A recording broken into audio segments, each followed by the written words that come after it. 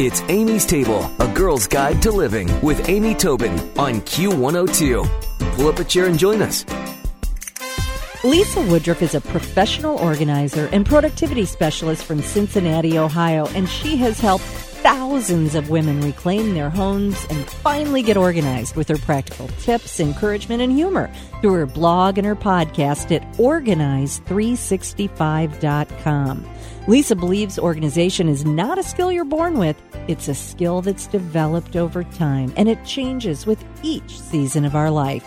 You can get organized, and Lisa is here to help. She's joining me today on Amy's Table to talk about her latest book, The Mindset of Organization. Take back your house one phase at a time. Hi, Lisa. Welcome to Amy's Table.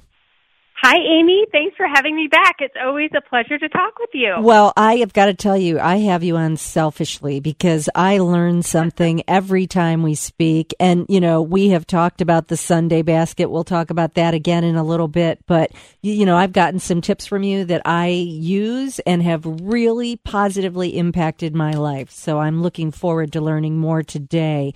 And this book, you're not doing a to-do book this time. You're doing a how-to book. It's actually a mindset. And what made you sort of shift that approach? Well, you know, when I sat down to write a book, people have been asking me for a book on how to organize. And, you know, it just seemed like the natural progression in my business. I sat down to write a how-to book. And what I realized was to teach you how to organize every area in your house would take a lot of pages. And it wouldn't be relevant for everyone who would be reading that book. Like some people don't have children or they're not currently raising children. So do you include that or don't you? Mm-hmm. And the more I really thought about all of the clients I've worked with over the years and people who I've helped online, it's really this idea that you can get organized and why you would want to get organized. And the biggest thing that holds people up is all of the items that you have that have memories attached to them or are sentimental in nature. So it's really not clearing the clutter or knowing how to best organize your utensil drawer.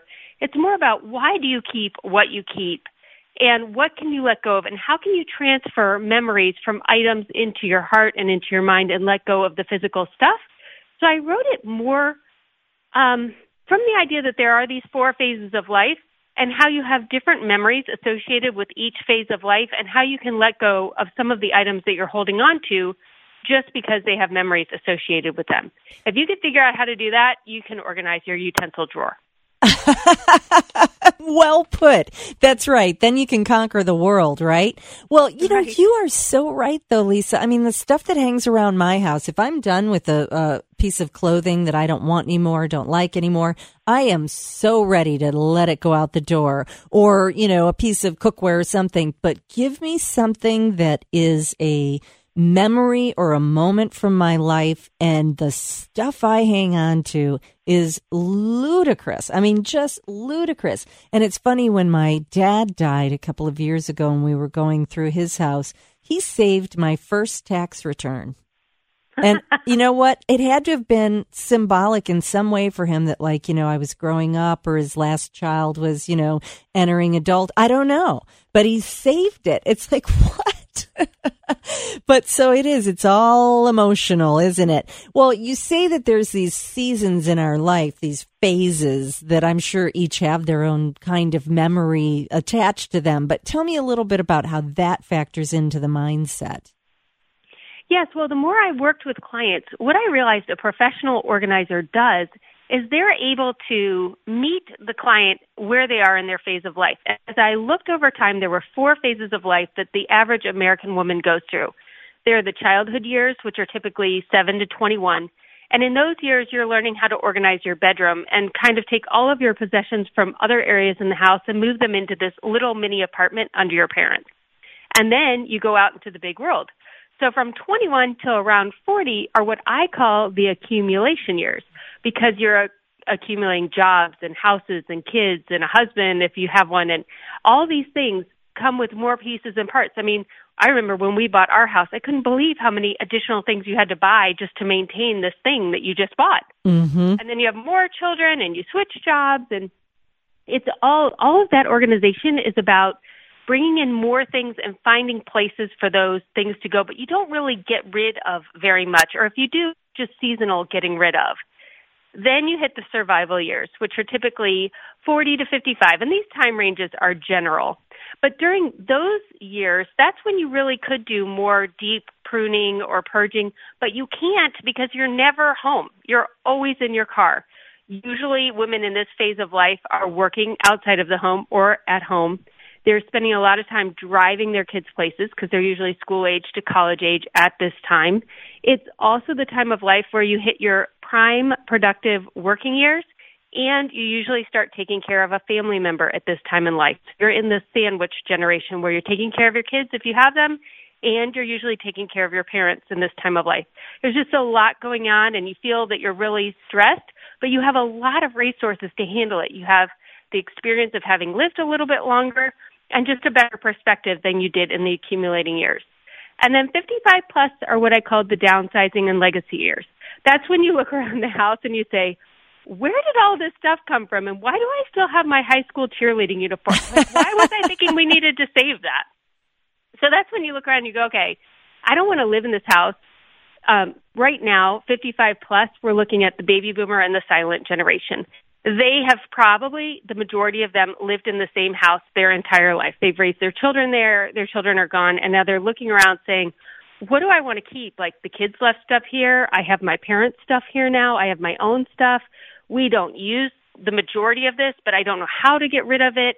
And how can I take all of this and save for my children, grandchildren, future generations, the heritage of our family that I want saved in a way that would be meaningful to the millennial and Gen Z generations. You are just nailing this, Lisa. I mean, really, that's so well thought out. So true. Thank you. Yeah, and when you think of it that way, the big discussion I want to have is that the baby boomers and the silent generation stop saying to the millennials, take all of our stuff, we've saved all of this for you, because the millennials want to live a lighter, more agile life. They aren't even buying houses. Like, they want to rent, they want to travel, and so they feel burdened that their parents and grandparents are giving them this stuff. But at the same time, those baby boomer and silent generation people who, back in the day, it wasn't Amazon Prime didn't deliver stuff the next day. Like, you had to save money. You didn't buy it on credit. It took a long time to establish this China pattern that you bought that you want to hand down to your grandchildren who don't want it. Like, we need to open up this dialogue so the millennials could say, I love you, and I would love to hear about how you got this China pattern and what you went through, and I would love to have a place setting of it, or I would love to have a teacup that I could put on my Christmas tree every year and think about you and your life and have that memory attached. But yet the baby boomers and the silent generation don't feel like, well, you don't care what I did and you don't appreciate me. Like, let's have that discussion where we can have the memory without the stuff. So I like that a lot. First of all, teacup. Now I know what to do with all my mom's china. Right. This is like my thing. I always talk about the teacup. I will tell you that I was going through a cabinet the other day and I found these adorable little rosebud patterned small dishes. I don't even know what they would have been. They're bigger than a doll cabinet. You know, they were for adults, but from my grandmother that I have toted around in every move I've ever made, and I might use them every 3 or 4 or 5 or 7 years. And I decided this year I'm going to turn them all into little candles and give them as gifts. Oh, neat. But I mean, that's it. It's like, what do I want to do with this? I really don't. But the discussion that you bring up is important. And I think that would be satisfying to me, but I'm worried that the discussion would not hold it forever in my heart. I mean, for example, for me, Lisa, the thing that I can't get rid of is my children's drawings and papers, and I've purged them. I have purged them through the years. In fact, recently I sat down with the kids and we went through all their boxes. I went from keeping every paper they ever wrote, signed, drew, touched, which was ridiculous, to, okay, only the things that we all looked at and went, but I still have more than I need. What do you do with that? Do you have a discussion around it? Do you photograph it? What do you do? I love this. This is perfect because you are already doing it.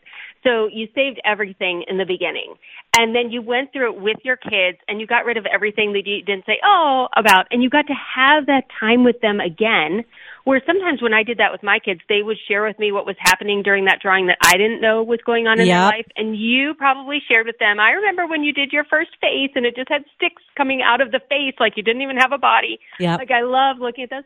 I have my favorite drawings. They're on posters on walls near my bathtub, and I look at every day. I have for the last 10 years. Like, I love my kids' drawings.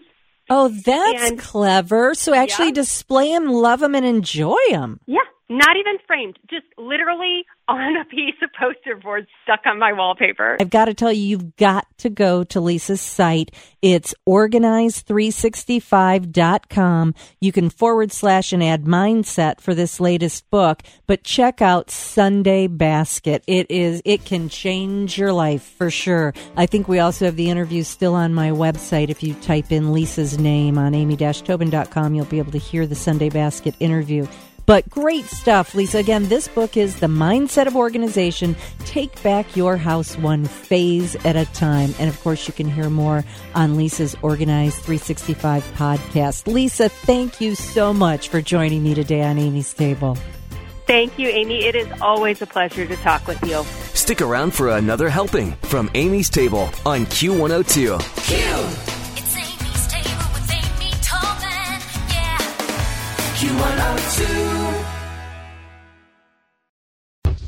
The Venture X card from Capital One gives you more of what you love, like premium travel benefits and access to Taylor Swift tickets. Oh, I do love her. Earn 5 times miles on flights and 10 times miles on hotels through Capital One Travel. Enjoy your stay in Suite 13. Whoa, 13? That's Taylor's lucky number. Plus, get access to Taylor Swift The Eras Tour, presented by Capital One. Maybe I'll see you there. The Venture X card from Capital One. What's in your wallet? Terms apply. See CapitalOne.com for details.